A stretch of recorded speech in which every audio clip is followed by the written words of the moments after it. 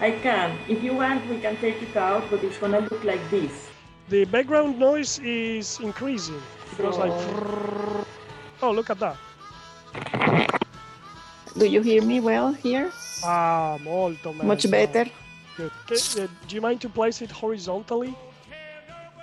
Geology, geology, geology. Welcome everybody to another show of Mini Geology. Could geoscientists have a role in the so-called sustainable development? If yes, which role and how could we geoscientists take action? We'll talk about this with Maria Angela Capello. Maria Angela is here with us. She's in Houston, and we are going to talk with her and about her contributions to the Geophysical Sustainability Atlas. Maria Angela is a consultant for the consortium at the University of Houston and for Geopark, which is an oil and gas company. And above all is director at large in the Society of Exploration Geophysicists, what we know as the SEG. And she is also honorary member and distinguished lecturer this year for the Society of Petroleum Engineers that we know as SPE. All right, so Angela, very welcome to the Mini Geology Show. Thank you so much for the invitation. I am delighted to be here, especially because of the topic. Sustainability is close to my heart, and it should be close to the heart of everyone in the planet, shouldn't it? It should certainly, and it's a hot topic right now. Society is moving very actively into a new direction regarding the new ways to have relationship with nature, new ways to have new energies that suffice our many activities in the world. So the Geophysical Sustainability Atlas. This is the title of a very important document that you put together with a team. And if I understand well, the purpose is to champion the role of the geoscientists, more in specific the geophysicists, in sustainable development by aiming to the United Nations Sustainable Development Goals. So these are goals that represent a universal call to end poverty and to protect the planet and to ensure that all people enjoy peace and prosperity. So would you mind to share with us the specific purpose of this atlas? Well, I have volunteered for professional societies for decades. And I feel also that something happens when it comes to what is the value proposition we have as a profession. And because of that, I realized that we needed to somehow improve the storytelling, if you may, because we are frontline actors of society in terms of sustainability, but that was not visible to every one of us. So when I realized that there was a way to map what we do to the SDGs, the Sustainable Development Goals, I saw this kind of mapping, for example, done by the UNESCO, the cultural branch of the United Nations, towards the many projects they advance in the world. May those be about archaeological sites or cultural heritage things of certain societies. And they are mapping this project for what are the sustainability goals that this project support. In time, I came to know about the IPECA Atlas, which is one atlas developed mapping what the oil and gas industry did in support of the 17 SDGs, again, the Sustainable Development Goals. So I said, oh, wow, this is a good tool to showcase how our profession supports each one of the SDGs. What is our profession? When you say our profession, what is the profession you are referring to? Yes, I was interested in doing this for the geosciences, and I am a geophysicist. So realizing that I had to map a discipline to each one of the 17 SDGs, I felt comfortable doing that within my area of expertise, the core expertise, which is geophysics, right? So I thought, should we do this for all geosciences? The answer is yes. But to start with, right, I liaise in time again, first with Anna Shaughnessy, a fantastic geophysicist that is now the president-elect of SEG, okay? And then we invited a young professional, a mid-career professional, and her name is Emer Castling. She resides in Ireland, and she's another fantastic, supporter of sustainability, and she works for Schlumberger. So she brought another point of view to this equation. The three of us engaged in this beautiful adventure, and very soon, early in the task, we decided to do this for geophysics, starting with this that we call the Geophysical Sustainability Atlas. Why do you call it Atlas? Because it is a compilation. And we want this to be like a map, a roadmap that will guide the adventures and careers of so many people, where they can see themselves and realize where they have already traveled to, and perhaps where are the other routes they still need to navigate. Like in an atlas, which is a compilation of maps, or a compilation of a fossil catalog is also called an atlas. So an atlas is like a compilation, and this is the name we chose for it. What was the most difficult aspect of this project? The most difficult aspect, if I would say, is the sharing of these results in what is a very technical set of colleagues, in which not necessarily everybody knew about the details of what are the SDGs. So perhaps the most important challenge that we have is to be able to further expand the good vibes, the good wave, and the information about what are these 2030 goals that we have, all of us, all the nations of the world, impose on ourselves. Because the SDGs, the Sustainable Development Goals, are not necessarily well known. What do you think about this lack of knowledge of such an important, honorable goal, and internationally pushed by the most powerful organization in the world? But I think that perhaps the communication campaigns have mostly failed in two items. First, 17 is a very high number of goals. Perhaps if we could further cluster them into a maximum of 5, people can remember those. But it is more than the memory, is really the knowledge. I mean, the knowledge. The knowledge is not that we don't, many of us, most of the community doesn't even know what they are, not Correct. Even talking the number of them. So that is only one aspect I was going to tell you, which is difficult to handle, let's say, no? And that difficults the communication. If we had 3, 5 things to showcase in very simple terms, I think everybody would understand them. But the other thing is that these are very difficult to grasp for technical people. If you tell a technical person, how can you contribute to no poverty in the world? That is almost unattainable, and it's very far from you. So you don't feel it, you don't feel you make a difference. So in my opinion, there is a lack of knowledge because there is a lack of understanding of how we contribute to sustainability. This is why we created the Atlas. What about, Maria Angela, the role of the government? So shouldn't they push further and in a more stronger way these messages that they come from the United Nations? Yes, I think that there is a concept that, if you think about that, and I want to use it as an example, will help a lot. There is a difference in supporting sustainability than supporting ambientalism. And I will explain you why.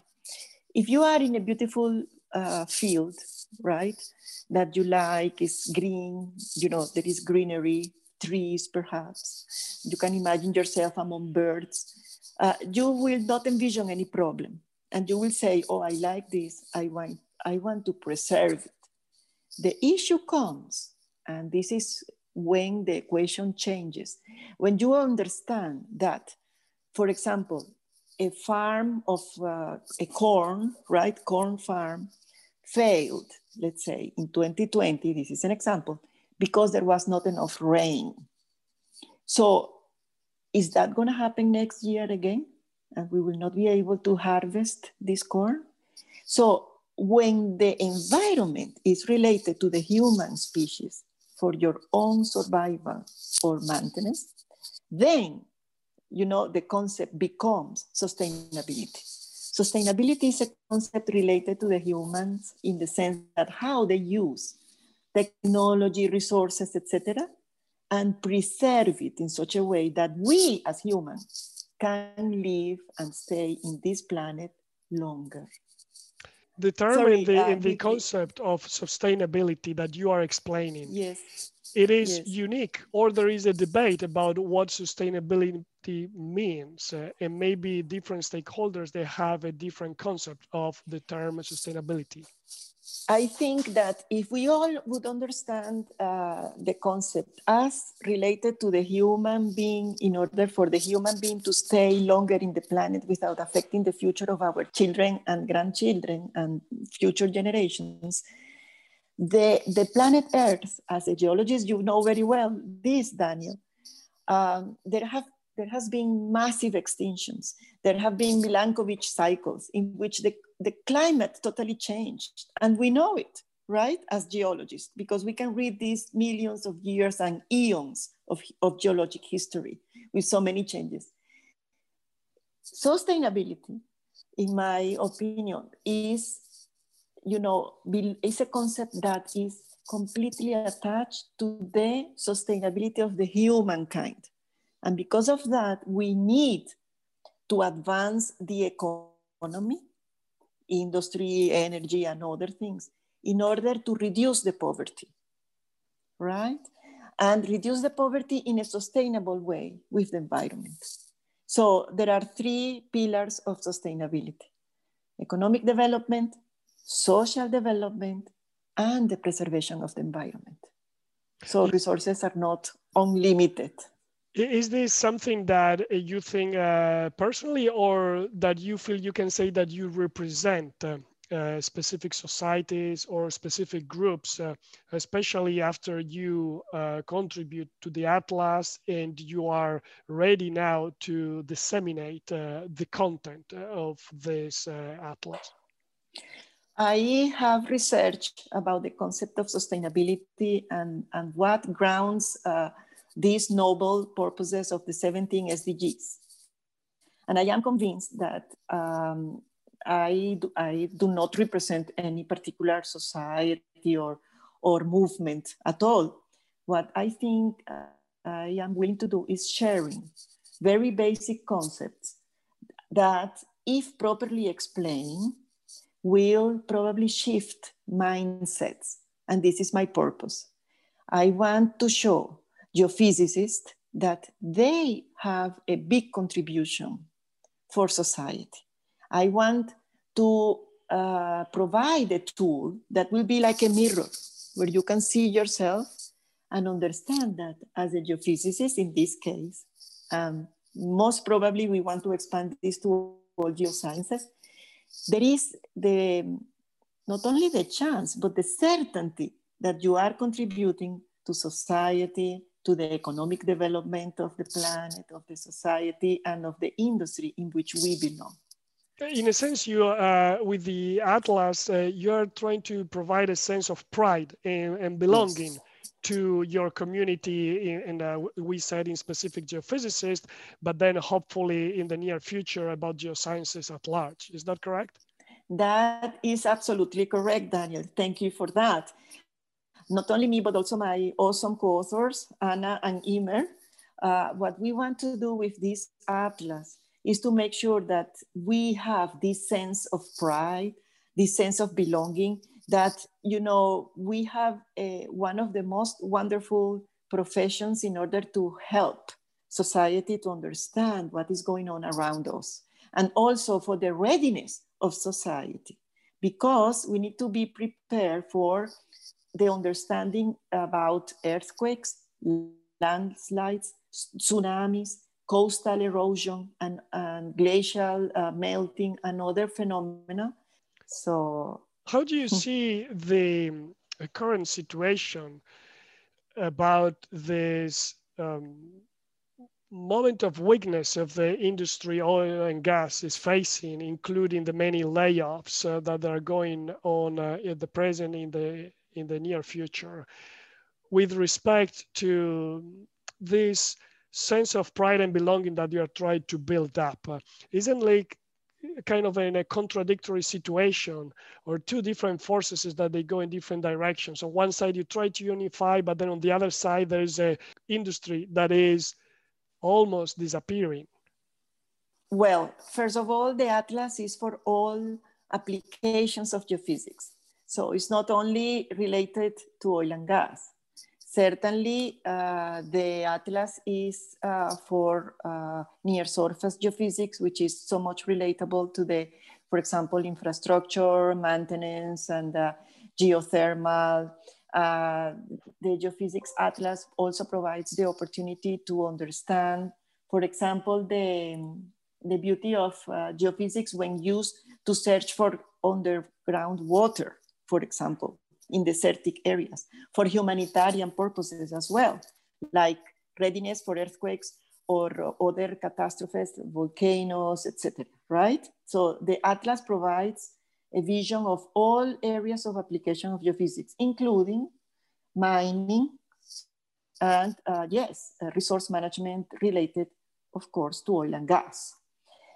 When you ask me that the energy is in a low moment, I would add to that, yes, we are in the perfect storm after COVID and in a low oil price situation. That is a perfect storm for the layoffs and all that.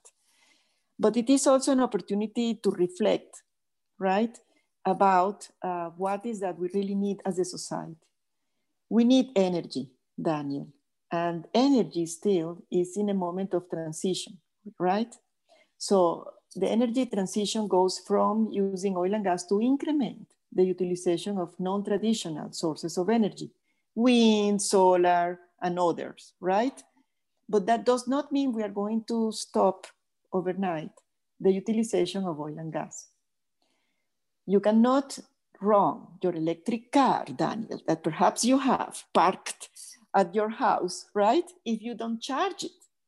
And the electricity comes most probably or from a hydroelectric power plant or from a gas oil, you know, fueled electrical plant. So oil and gas is still needed for so many applications, particularly for heating and cooling of buildings, as well as transportation. Think about airplanes, right? Hydrogen as a fuel still has some path to follow. So there is a contradiction, yes, in the sense that oil and gas is envisioned as a very pollutant and contaminant industry, but perhaps we need to improve the messaging and how we showcase the many advances that the oil and gas as an energy industry has, protecting the environment and reducing the CO2 footprint. Because the other side of the coin, this is a very shiny coin. In one side, there is the production of oil and gas, and in the other side is the provision of energy at cheap, available, affordable, and reliable workflows, with which people in Latin America, Africa, Asia can come out from poverty. So we cannot forget that. And I think that is important. What about the many colleagues that they are losing their jobs and the restriction of the market for geoscientists. How do you see this problem? Yeah, I would say that, you know, careers are a roller coaster. There is no such a path as a permanent ladder that you will climb all the way to the top, or a road that doesn't have any holes or maintenance to be done. In life, as in a path, there are bridges, there are holes, there are, you know, tunnels. So I think that perhaps some of us, some of our colleagues find themselves in a tunnel right now. But some of the recommendations to come out successfully from this moment is to understand that they have a set of skills which are transferable, okay, to other applications and segments of application of geosciences. And secondly, resilience is based on long-term goals. So I would suggest expand your network, making sure that you have a very polyphacetic network in many areas of different regions of the world, of different experiences and sectors. And secondly, participate and volunteer in professional societies to open your mind and understand what are the newest trends, so that you always get the skills and become employable again, hopefully very soon.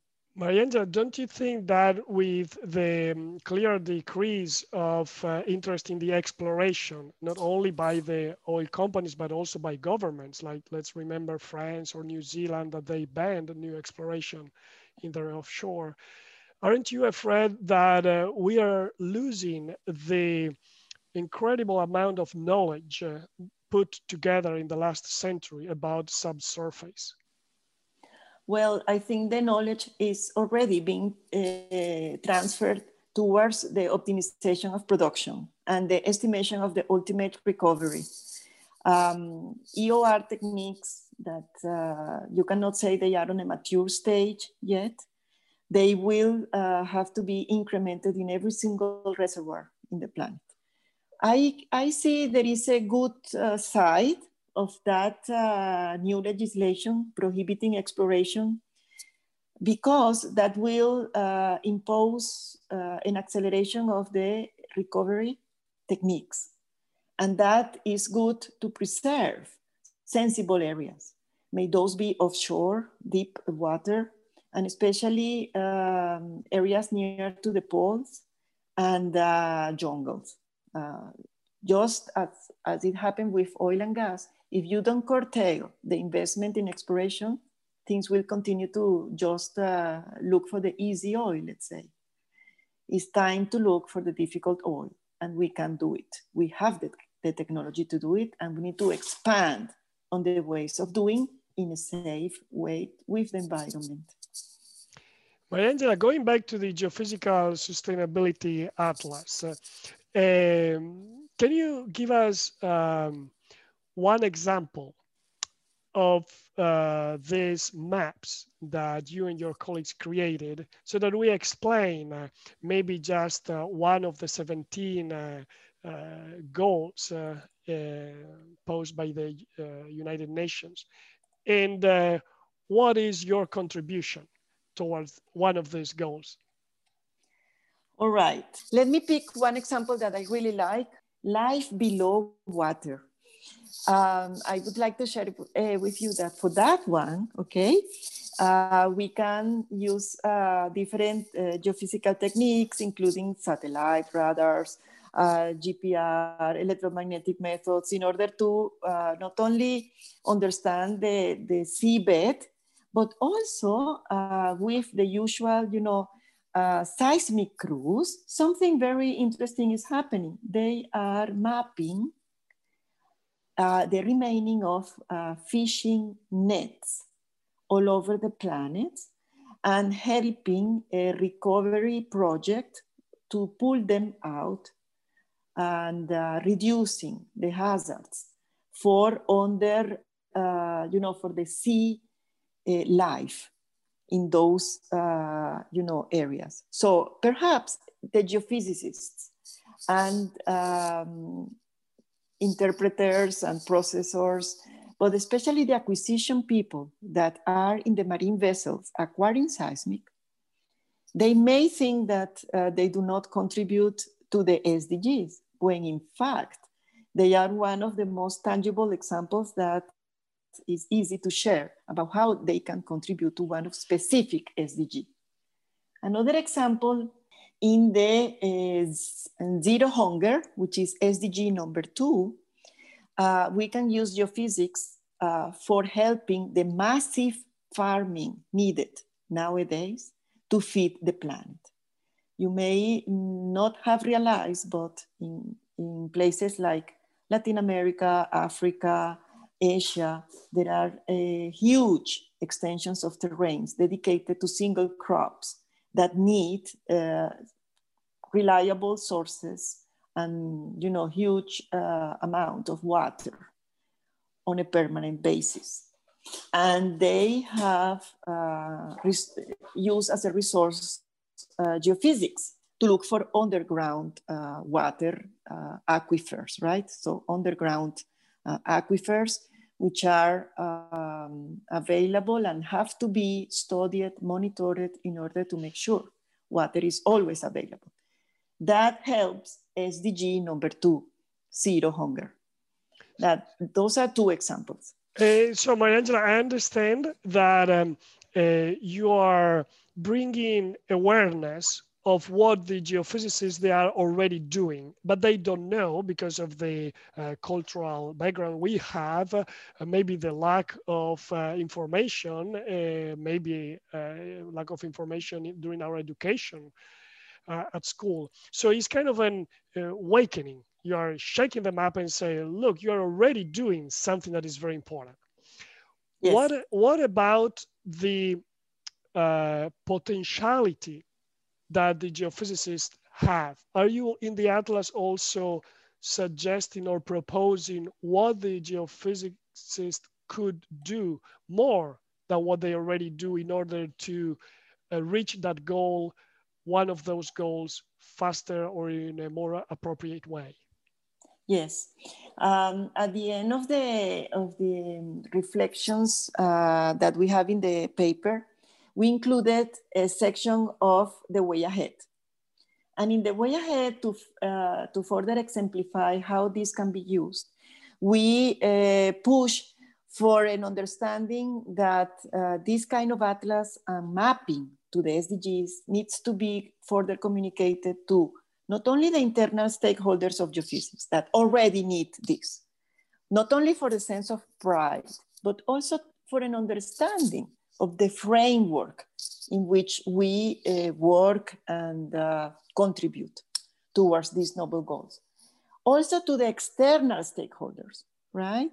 So in the external stakeholders, we have the communities, the legislators, the geophysical organizations, the other kind of companies like investors and our value chain in every application of geophysics. And to further explain how we can advance in the understanding application of the Atlas, we have included, for example, 3 questions, just as, eye-openers for any person reading the article. I will just pick anyone randomly, and I will pick this one. Are primary and secondary schools and colleges where I live prepared to teach about earthquakes, seismicity levels, landslides, and other hazards in my locality? So as a geophysicist, I am sure that each one of us can do these kind of lectures at elementary school and high school level and help the community understand the level of seismicity. For example, it's not the same if you are located in California in an elementary school, or if you are in the Guyana Shield in Georgetown over there, where things do not happen or earthquakes are so rare in a shield, right? So when you are in a seismic area, you need to help the overall society for incrementing their readiness. Another way is to be influential in promoting, approving, and engaging in the launching of legislation related to preservation of the environment and understanding of the underground aquifers.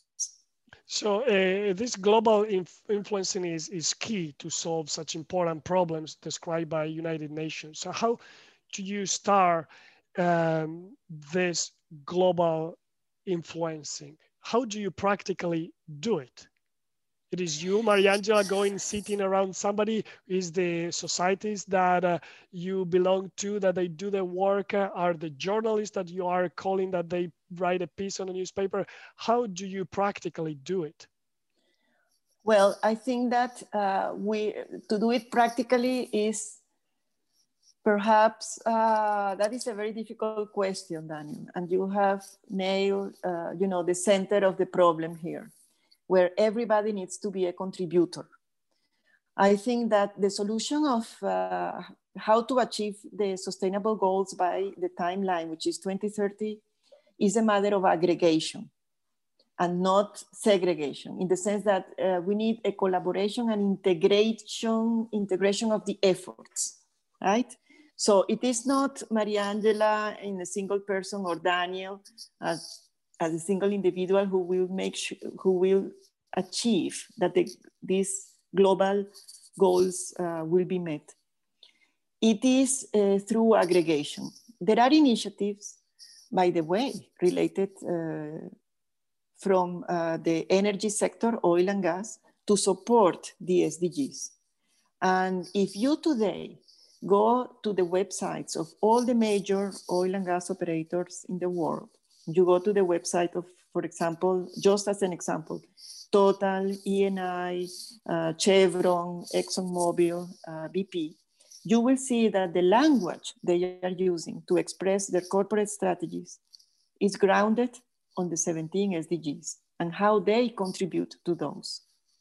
So think about that. If instead of doing these efforts individually, company by company, even if they have operations all over the world, it's still not necessarily an aggregation effort.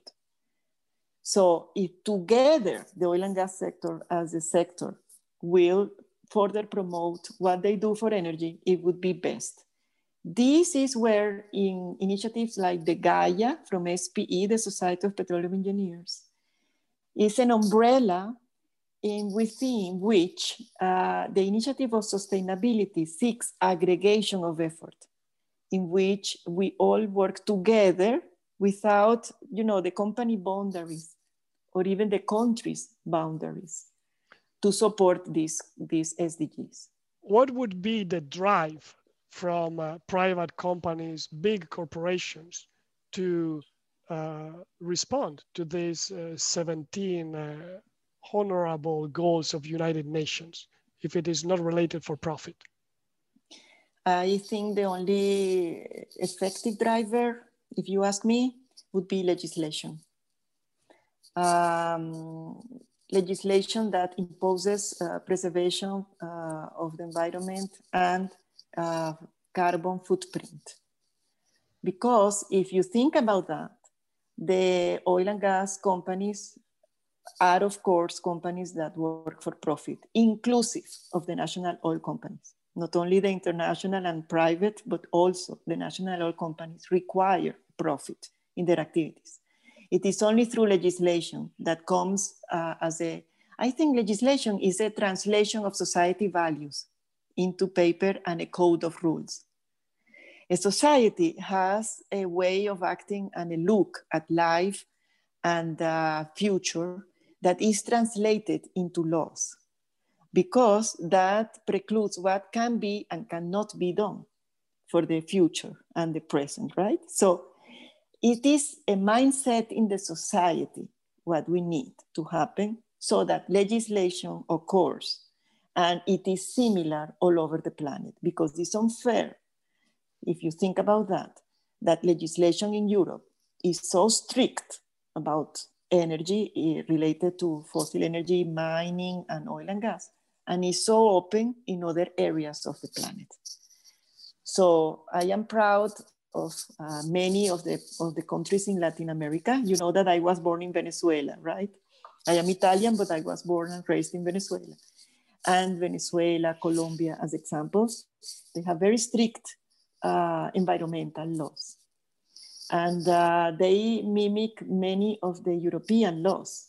But other countries, perhaps even much more advanced than Colombia, for example, in Latin America, do not have this kind of legislation to restrain the way you operate and curtail the carbon footprint. So legislation is the driver. Why do you think this very last sentence that you said, why do you think that some countries that are more developed than Colombia, as an example, they have less strict laws related to environment? And what is the meaning of this choice? I think that societies who are collaborative and have valued historically the community and the social values above profit or profitability are societies which laws reflect their values. And that is why you see these differences. When you enable economics over society values, then you cannot reach an equilibrium, and hence you cannot reach sustainability for the world. In a way, Europe has always been a region in which society is valued. Think about that. There is provision for social care, healthcare, this kind of things, retirement funds. There is also special legislation for people with different abilities in life, right? And perhaps in other places still to develop, right? And you can pick some countries in Asia or Africa as examples. There is a need to access energy because the levels of poverty, unfortunately, are very large. And access to energy requires cheap energy. And production of cheap energy is difficult if legislation, very strict legislation was to be applied. So I hope you agree with me that we need the same kind of legislation all over so that prices can justify to be the same all over, right? Maria Angela, you talk about the sustainability from the point of view of the national oil companies, but also about the international oil companies. So one of the first ones, they are national, maybe sometimes public, owned by the governments. The other ones, they are completely 100% private. What do you think is the difference on their point of view on sustainability? There are a variety, a spectrum of standings when sustainability is referred to. I would say that national oil companies are obliged to take care of sustainability because generally they are the main source of income of their country. So you can see very noticeably that they care about, for example, the young generation. Every national oil company will highlight their young talent and have a very dedicated training programs, generally, for their youth, because they have objectives at long term.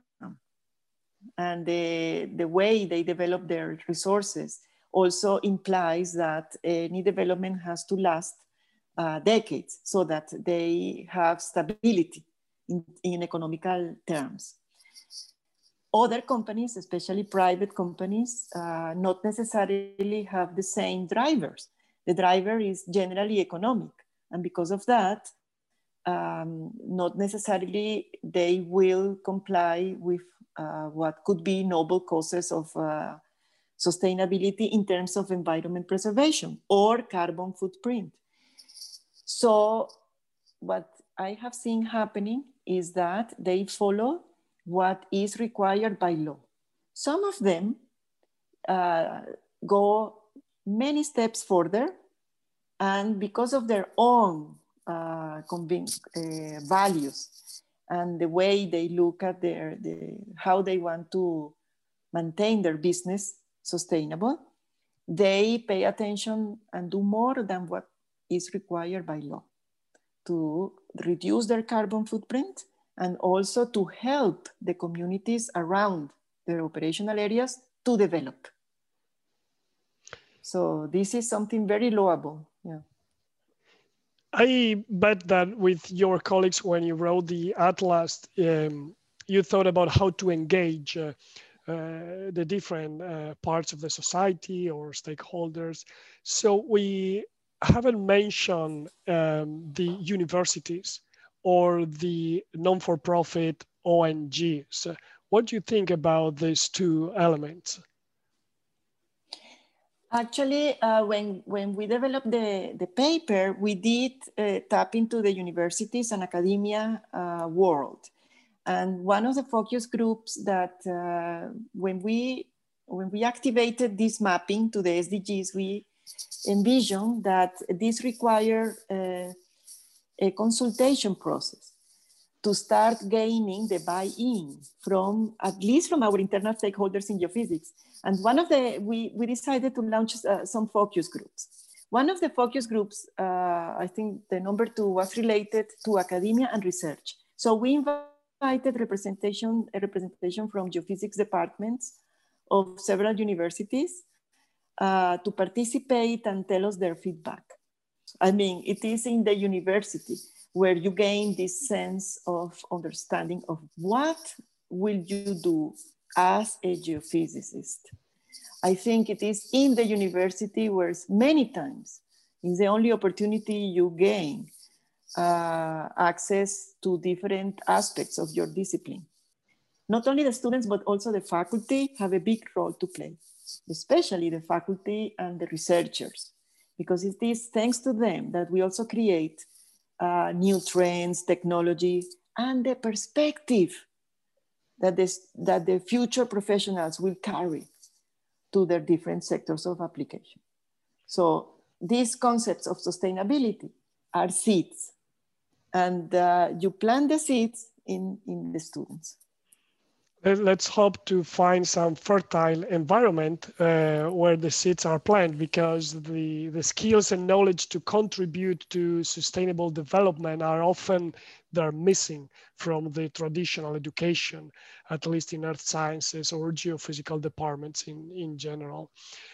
What are the essential skills that are needed to contribute to sustainable development? So in here, I'm like pushing even farther the envelope. So you said to the professors that they have to care about this, that they have to teach about it, but tell me something about the content. What should they teach?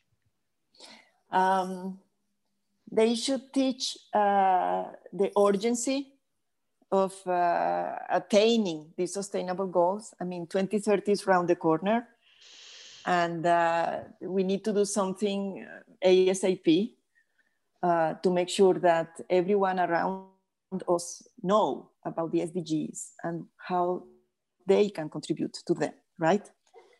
And there is 2 factors which I think as skills. You are asking me about skills. One of them is communication. And I want this moment to open a parenthesis and praise what you are doing. I think that communicating and opening an opportunity, a platform where we can hear about these topics is so important, because many times it's not even available at work, where you have very tight deadlines with a lot of technical things to deliver, etc. And at the university, of course, you have your tests and exams to pass. So having the ability to communicate is pivotal to this effort. And the second thing is to make sure that you have the best quality you can obtain and deliver in the work you do every day. because if there is something we demonstrated with the Atlas, is that every single geophysicist or geoscientist for that matter, doing a good work is contributing to society. So doing a quality work and communicating what you are doing beyond your usual small circle of work is valuable. I see that point. And actually, I would like to ask you, Maria Angela, where did you learn these skills of communication? You are a physicist, you became a geophysicist, you are a rounded geoscientist, but you have a special touch in communication. So I would like to ask you how you learn it, or if it is just a gift, so that the others, they can follow your example, or they can find a place where to be trained, or just maybe find inspiration because of what you read that is maybe unrelated to your profession and is just about, you know, history books or novels or philosophy, who knows? I think that I was born a storyteller, and that for me it was inspirational to follow and movies and admire particular actors that were able to convey ideas and concepts. Give us an example. Very complex concepts in simple terms. Well, I studied physics, right? And when I studied that, I remember, for example, that, I was, when one of the first classes of quantum physics, the professor derived the equations of Einstein, mc squared, and how it came to be, and explain all that. When he finished, and we were able to see this, you know, in a simple term, explained in such a way that was wonderfully simple, it was a motivation for me. I said, I want to be like him and be able to explain difficult concepts in a simple way. But I would also say that I had my grandfather, Italian. He was a football player. He has a Wikipedia page. His name is Giuseppe Ferrari, and he migrated to Venezuela. So he was a famous football player when they were not paid. So when they migrated to Venezuela, they had a completely different business. They opened a restaurant in Venezuela. So my grandmother would do the whole work, and he would do the storytelling with the clients and all that. And I was a child, and I was looking at my grandfather telling all kinds of stories about his years as a footballer, right? Soccer, this is. And it was fascinating.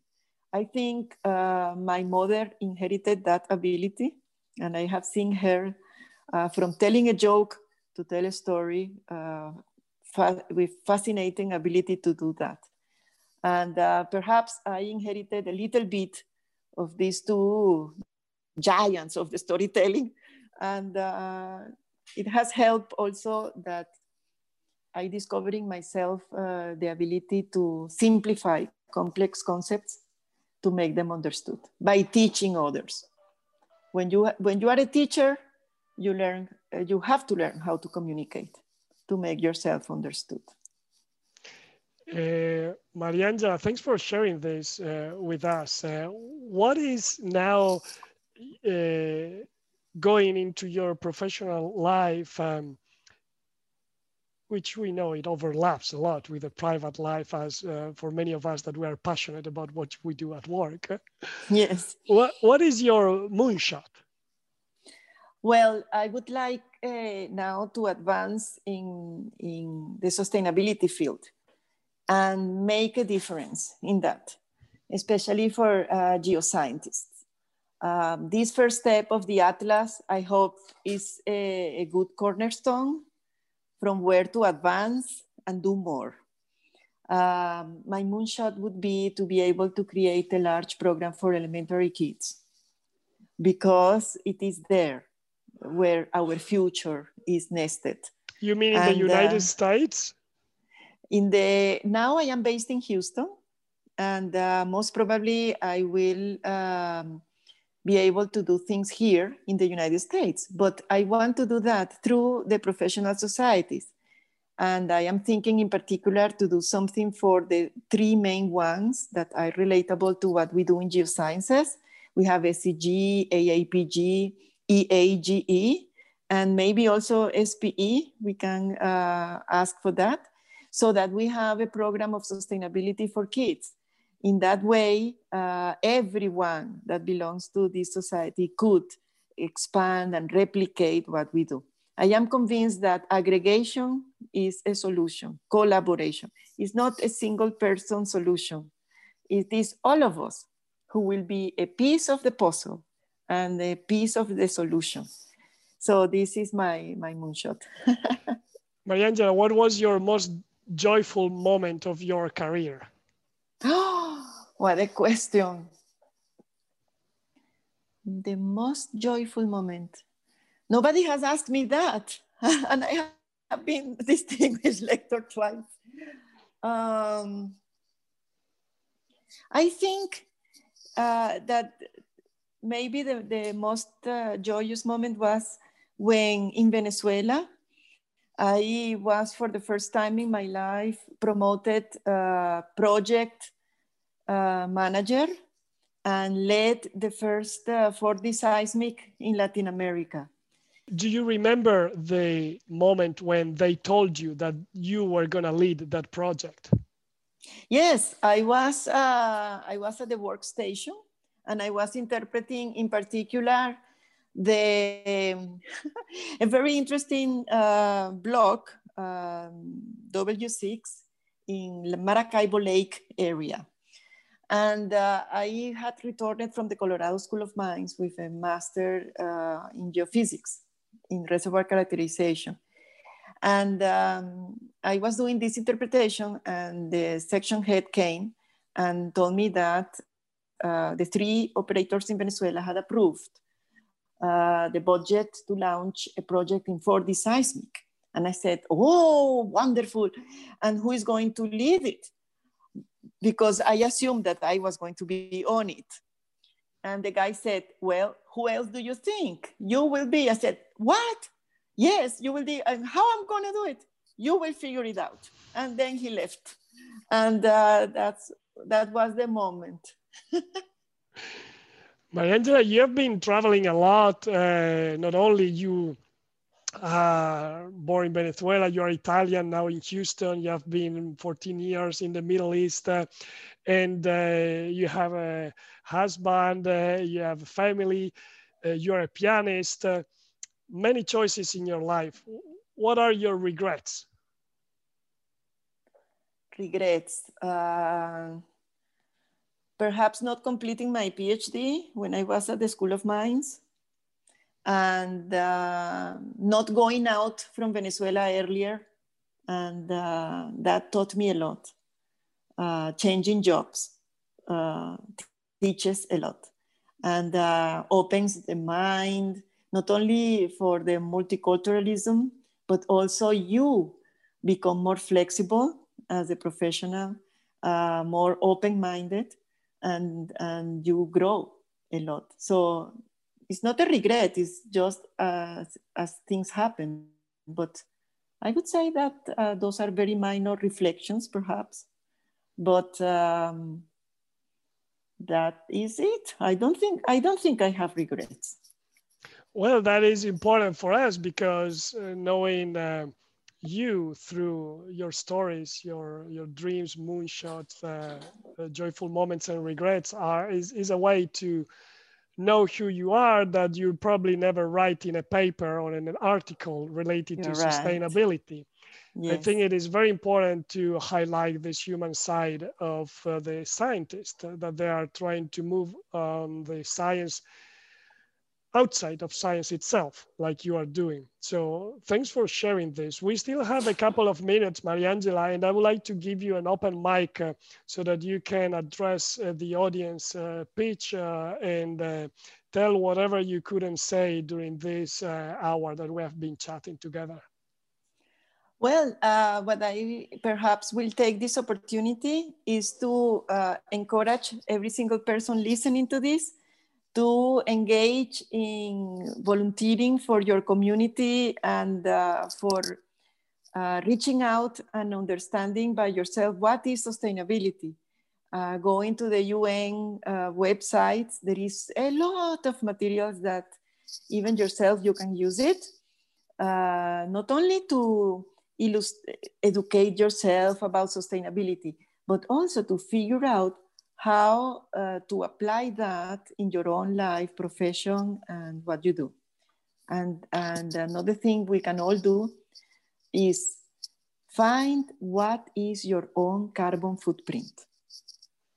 Google it, gain an application, download an application, or do it online on any of the websites. Compare the different results of different websites, right?